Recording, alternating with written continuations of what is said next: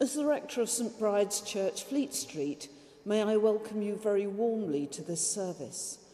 It's wonderful that so many of you are able to join our online services, which combine archive recordings of our choir and congregation with newly recorded readings, prayers, and sermons. For this reason, we shall continue to broadcast these services each Sunday, even though we've now resumed our 11 a.m. choral Eucharist in St Bride's itself. Not all of you are able to join us in person for reasons of distance or because you need to take particular care of your health, but we know that you are very much with us in spirit. May the light and hope of Christ be with us all as our worship begins.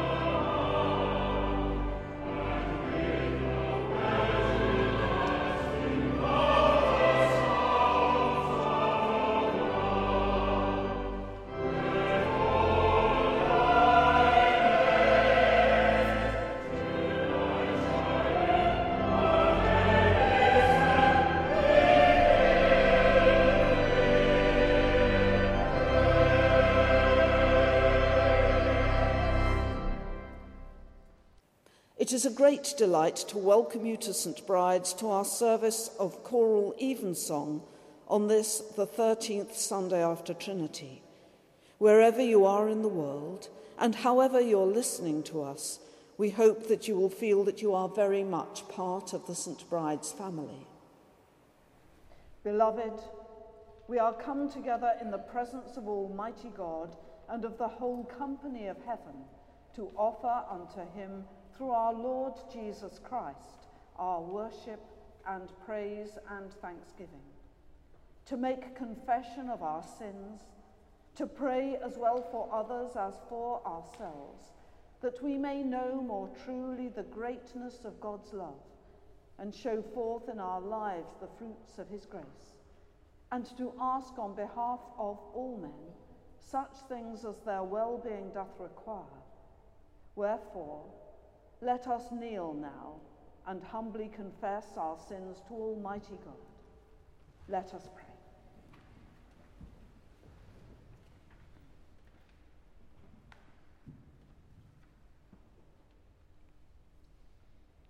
Almighty and most merciful Father, we have erred and strayed from thy ways like lost sheep. We have followed too much the devices and desires of our own hearts. We have offended against thy holy laws. We have left undone those things which we ought to have done, and we have done those things which we ought not to have done, and there is no help in us. But thou, O Lord, have mercy upon us, miserable offenders. Spare thou them, O God, which confess their faults. Restore thou them that are penitent, according to thy promises declared unto mankind, in Christ Jesus our Lord. And grant, O most merciful Father, for his sake, that we may hereafter live a godly, righteous, and sober life, to the glory of thy holy name. Amen. May the Almighty and merciful Lord grant unto you pardon and remission of all your sins, time for amendment of life, and the grace and comfort of the Holy Spirit. Amen.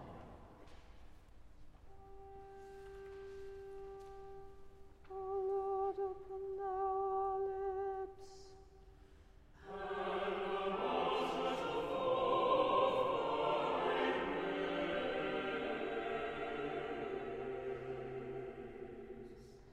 O God, make speed to save us. O Lord, make haste to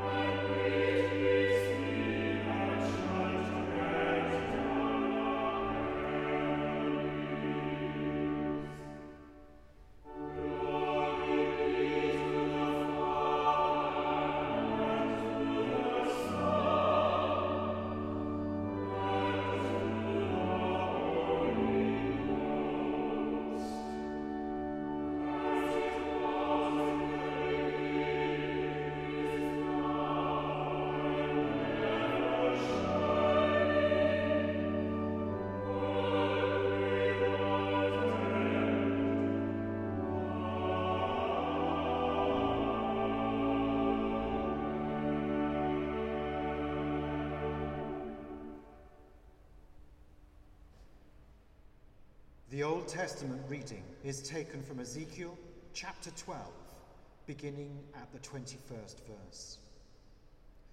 And the word of the Lord came unto me, saying, Son of man, what is that proverb that ye have in the land of Israel, saying, The days are prolonged, and every vision faileth? Tell them, therefore, thus saith the Lord God, I will make this proverb to cease, and they shall no more use it as a proverb in Israel, but say unto them, The days are at hand, and the effect of every vision. For there shall be no more any vain vision, nor flattering divination within the house of Israel. For I am the Lord. I will speak, and the word that I shall speak shall come to pass. It shall be no more prolonged, for in your days, O rebellious house, will I say the word, and will perform it, saith the Lord God. Again, the word of the Lord came to me, saying, Son of man, behold, they of the house of Israel say, The vision that he seeth is for many days to come, and he prophesieth of the times that are far off. Therefore say unto them, Thus saith the Lord God, There shall none of my words be prolonged any more, but the word which I have spoken shall be done, saith the Lord God. And the word of the Lord came unto me, saying, Son of man, prophesy against the prophets of Israel that prophesy, and say thou unto them that prophesy out of their own hearts, Hear ye the word of the Lord. Thus saith the Lord God, Woe unto the foolish prophets that follow their own spirit, and have seen nothing.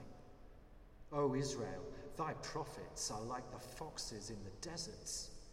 Ye have not gone up into the gaps, neither made up the hedge for the house of Israel to stand in the battle in the day of the Lord. They have seen vanity and lying divination, saying, The Lord saith, and the Lord hath not sent them, and they have made others to hope that they would confirm the word. Have ye not seen a vain vision? And have ye not spoken a lying divination, whereas ye say, The Lord saith it, albeit I have not spoken? Therefore thus saith the Lord God, Because ye have spoken vanity and seen lies, therefore, behold, I am against you, saith the Lord God. And mine hand shall be upon the prophets that see vanity and that divine lies. They shall not be in the assembly of my people, neither shall they be written in the writing of the house of Israel, neither shall they enter into the land of Israel. And ye shall know that I am the Lord God.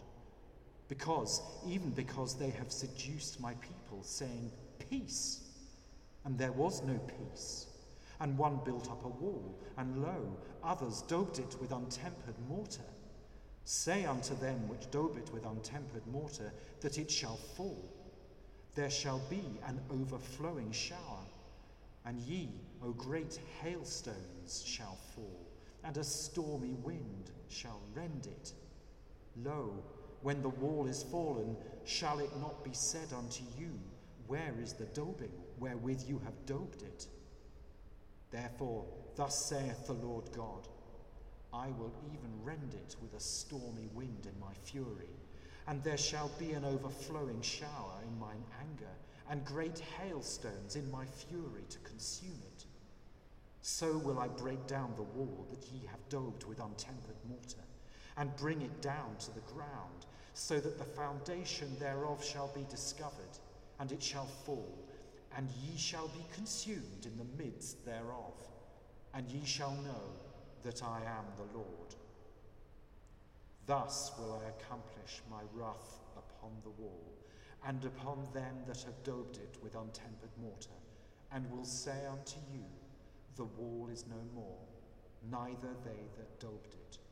To wit, the prophets of Israel which prophesy concerning Jerusalem, and which see visions of peace for her, and there is no peace, saith the Lord God.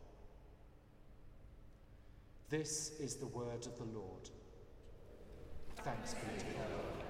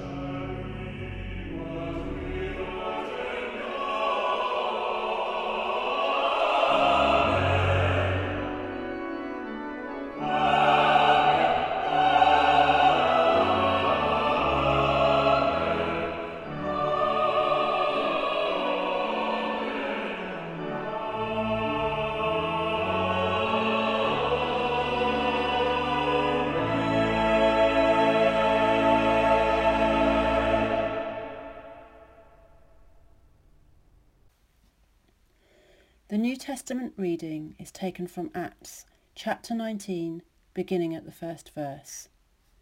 And it came to pass that, while Apollos was at Corinth, Paul, having passed through the upper coasts, came to Ephesus, and finding certain disciples, he said unto them, Have ye received the Holy Ghost since ye believed? And they said unto him, We have not so much as heard whether there be any Holy Ghost. And he said unto them, Unto what then were ye baptized? And they said, Unto John's baptism. Then said Paul, John verily baptized with the baptism of repentance, saying unto the people that they should believe on him which should come after him, that is, on Christ Jesus. When they heard this, they were baptized in the name of the Lord Jesus. And when Paul had laid his hands upon them, the Holy Ghost came on them. And they spake with tongues and prophesied, and all the men were about 12. And he went into the synagogue and spake boldly for the space of 3 months, disputing and persuading the things concerning the kingdom of God.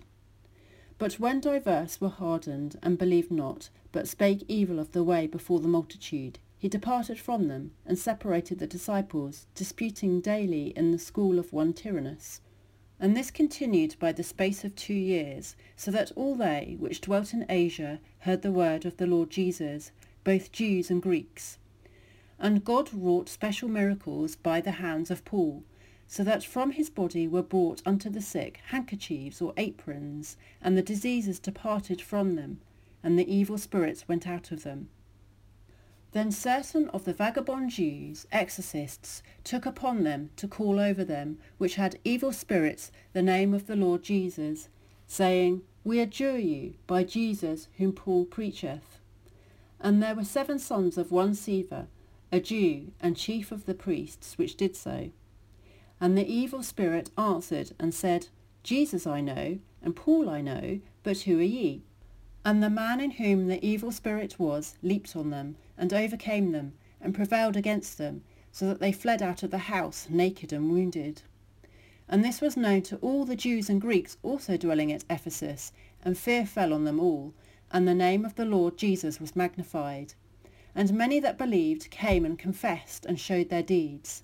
Many of them also which used curious arts brought their books together, and burned them before all men. And they counted the price of them, and found it 50,000 pieces of silver. So mightily grew the word of God and prevailed. This is the word of the Lord. Thanks be to God.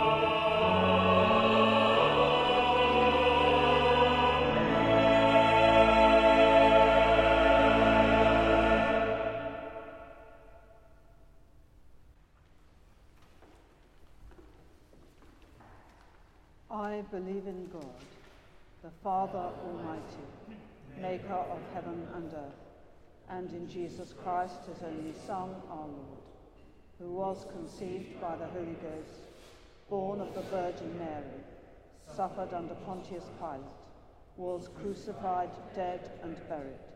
He descended into hell. The third day he rose again from the dead. He ascended into heaven, and sitteth on the right hand of God, the Father Almighty. From thence he shall come to judge the quick and the dead. I believe in the Holy Ghost, the Holy Catholic Church, the communion of saints, the forgiveness of sins, the resurrection of the body, and the life everlasting. Amen.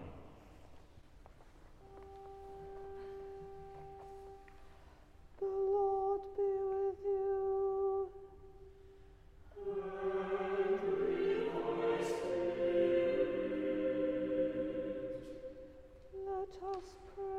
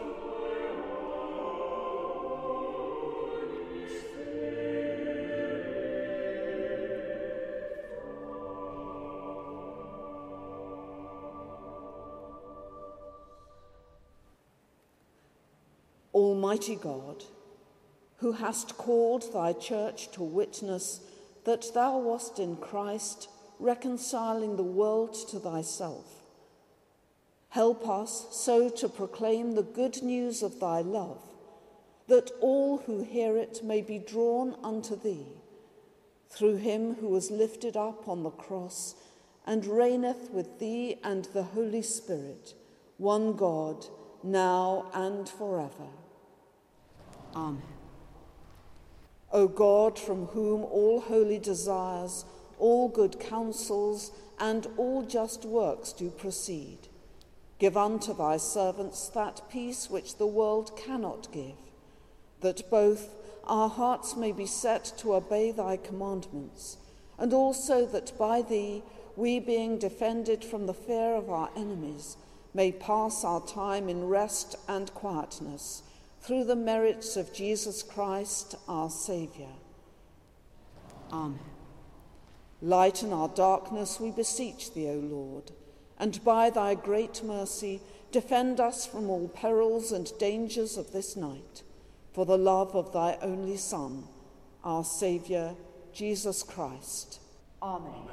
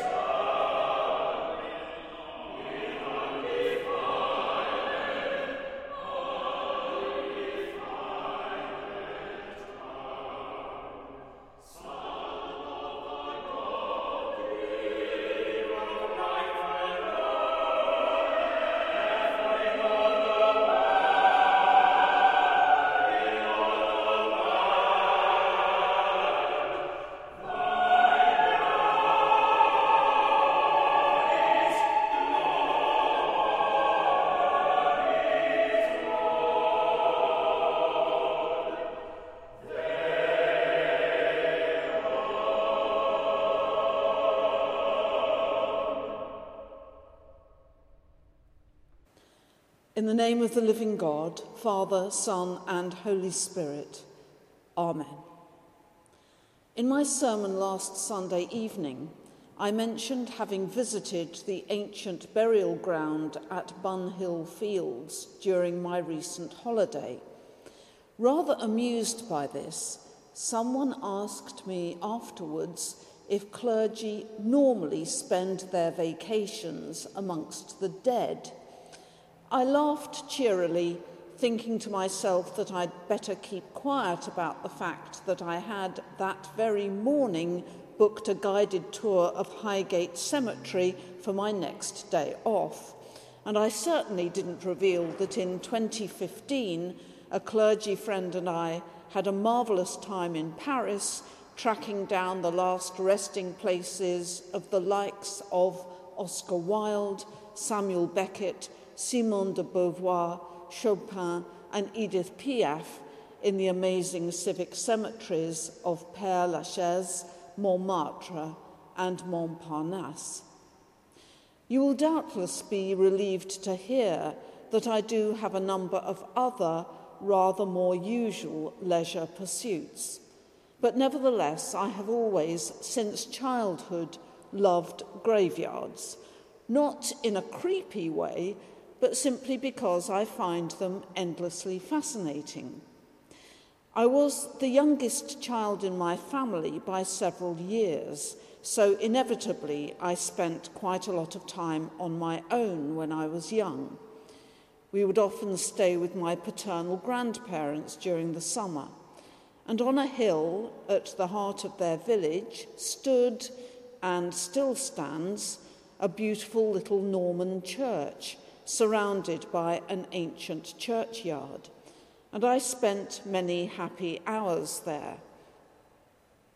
There was a quality of peace and tranquility in that graveyard that I had never encountered before, helped by the fact that in those days there was virtually no traffic in the village, apart from the occasional tractor or delivery van.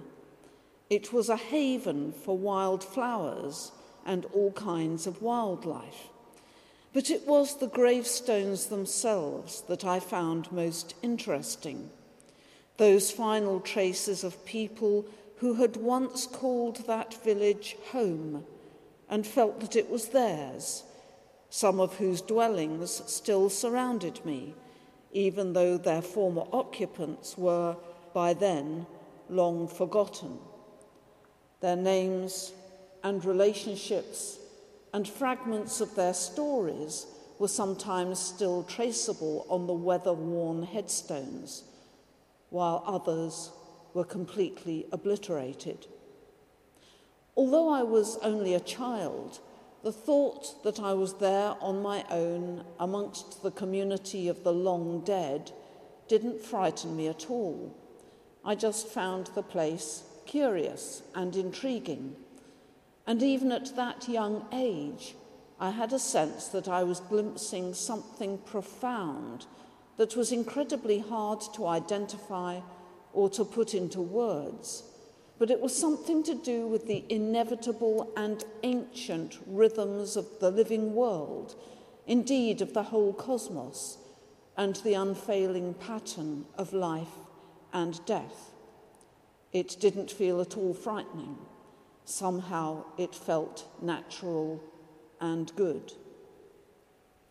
I've just finished reading Jean Sprackland's new book, These Silent Mansions, A Life in Graveyards. Yep, afraid so. I really do read books about graveyards too. It was quite a relief to discover that that particular author shares my rather curious passion. And she uses a rather wonderful phrase that spoke to me when she describes how graveyards reveal what she calls the mysteries of an ordinary life. The mysteries of an ordinary life. Sometimes, of course, it is not ordinariness that graveyards reveal, but rather tragedy. In the graveyard of the previous church where I was vicar, in Edgbaston, is a headstone commemorating an event that took place in 1863, which was so terrible that it gained national coverage at the time. All 6 of its victims were buried there in my churchyard. It was on Christmas Day in 1863, in a house in what was then my parish, number 10 Little Hill Street, that a terrible fire broke out, a fire that destroyed the home of the Gameson family. And in that fire perished Betsy Gameson, then aged 15, her sister Matilda, who was 14, their sister Emily, who was 7, their brother William, who was 2, a 13-year-old girl called Amy Spratt, who was visiting, and a woman called Sarah Bradbury, who was 59. And when I looked up the entry in our burial register, I found a poignant little note written in the margin that read, "Cause of fire believed to be the lighting of the Christmas pudding." 6 people, 5 of them children, died in that fire. For all its horror, that event is now largely forgotten, but for the annual visit of a descendant of one of the other Gameson children who managed to survive. It is all the more important that the stone that commemorates that terrible tragedy remains there. Tragedy apart, one of the turning points in my own life of faith also happened in a churchyard when I was in my late teens. Casually surveying a mouldering old Victorian tomb, its inhabitants long forgotten, I had a sudden and unexpected glimpse of my own mortality and a profound sense of the importance of the gift of life. It struck me very powerfully that if we have one shot at this life and one shot only, we really do need to treasure every opportunity that it offers us. And I also found myself thinking, wouldn't it be terrible if there were a spiritual dimension to this life and I missed it simply because I had never taken the trouble to find out about it? So I resolved to explore the Christian faith seriously for myself. And you can see where that particular journey led me. And in the process, I came to see life and death and the promise of new life beyond death in a completely new way in the light of the gospel. There is a wonderful poem by one of my favourite modern poets, David Scott, a man who is also an Anglican priest as well as a writer, that is called Bowes Churchyard, Early Morning, a poem that not only evokes for me all that I love about old churchyards and fading gravestone inscriptions and the way in which the natural world and the world of the dead cohabit there, but which also illustrates beautifully what Jean Sprackland describes as the mysteries of an ordinary life. David Scott's poem goes like this. I was early morning browsing and came across a churchyard with this inscription: "Here lies Catherine, the daughter of the Reverend..." And that was all, for the ancient moss had had its say, obliterating all the rest of what may well have been a longer tribute, as in Victorian times. So all I had to go on was a glimpse of part of the end, of part of a name, the relation to your father, and all that could be conjured up from your being in this quiet and lonely place, the daughter of the Reverend. A sparrow wheeled from headstone to headstone, cutting through the morning sun. A thrush pushed its speckled chest into a scuttle through the damp grass. Daughter of the Reverend, it kept coming, and all that responsibility in the eyes of the parish, all that love, all that guilt that fathers and daughters leave sometimes to brew in a rectory. The dustbin men had left the engine running. The emptying of bins, chugs and clumps and slams beside the churchyard wall, blocking any passing sentiment. Catherine, daughter was your vocation. And I think of your father, the Reverend, devastated. The tombstone hints at that. Yet I must uncurl from this damp section of a wall and return to a less unreal world.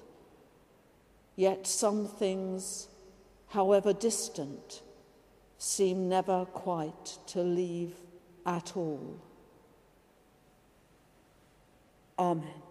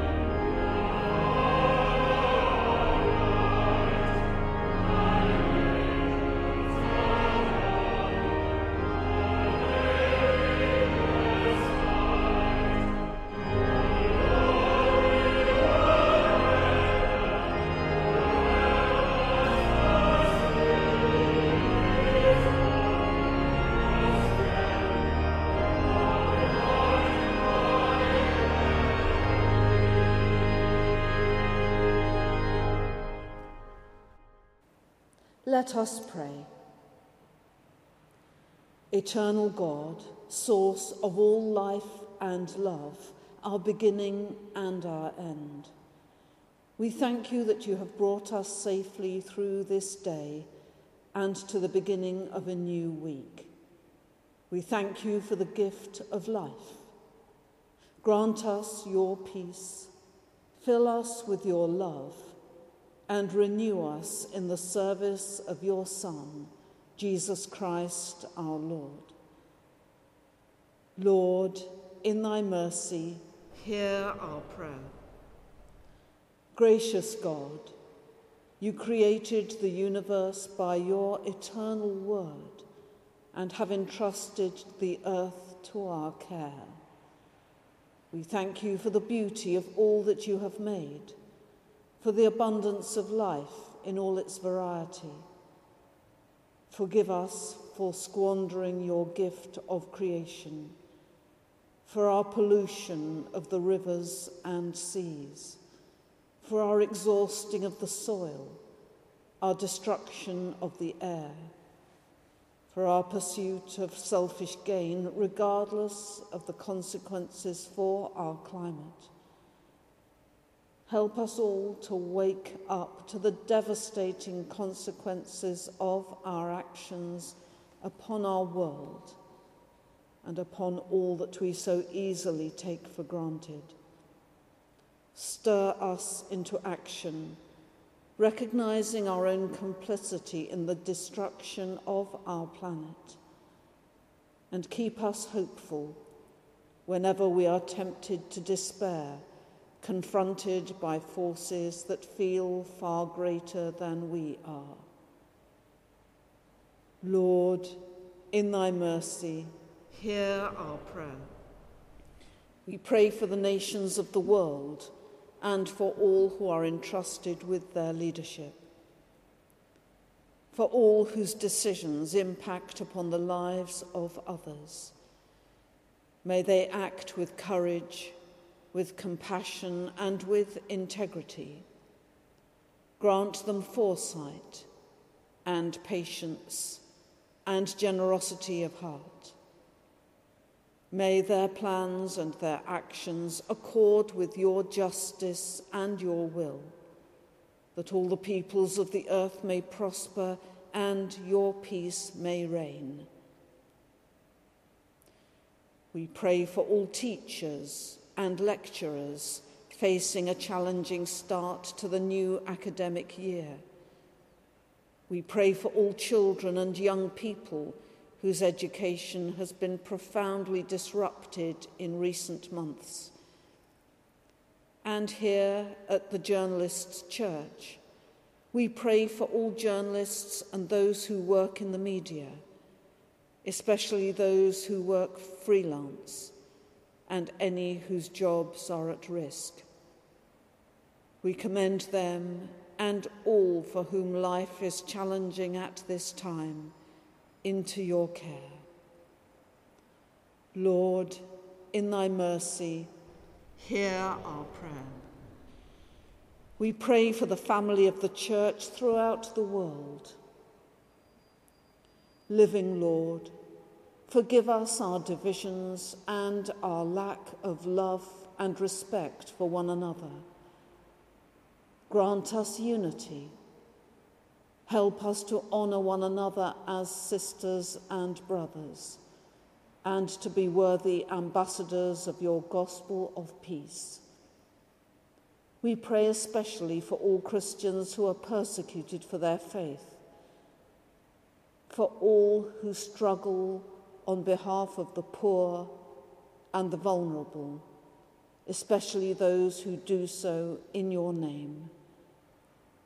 And may the peace that we share be the peace of your saving love. Lord, in thy mercy, hear our prayer. Heavenly Father, you pour into broken lives and broken hearts the power of your healing love. We entrust into your care all who are sick or suffering this night. We pray for those who are in hospital, those who are ill at home or in care homes, those who suffer alone, feeling neglected, forgotten, or afraid. We remember especially those who are suffering from coronavirus, especially those who lack access to proper medical support and any who are struggling with its long-term effects. We pray for our doctors, nurses, and all who work in the medical profession, for all scientists and researchers, and for all who are striving to bring healing and hope to those who are in pain or fearful for the future. We hold before you those whom we carry in our hearts, who are in any kind of need at this time. Members of our own community here at St. Bride's, and any members of our own families and amongst our friends. Surround them with your love and help them to know your presence with them now. Lord, in thy mercy, hear our prayer. Almighty God, your Son, Jesus Christ, passed through the gate of death into eternal life and turned sunset into sunrise. We pray for those who have died and for any who are dying now, for the recently departed and for those whose year's mind falls at this time. Hold them safe in your loving arms and grant them your peace. Lord, in thy mercy, hear our prayer. Merciful Father, accept these prayers for the sake of thy Son, our Saviour, Jesus Christ. Amen.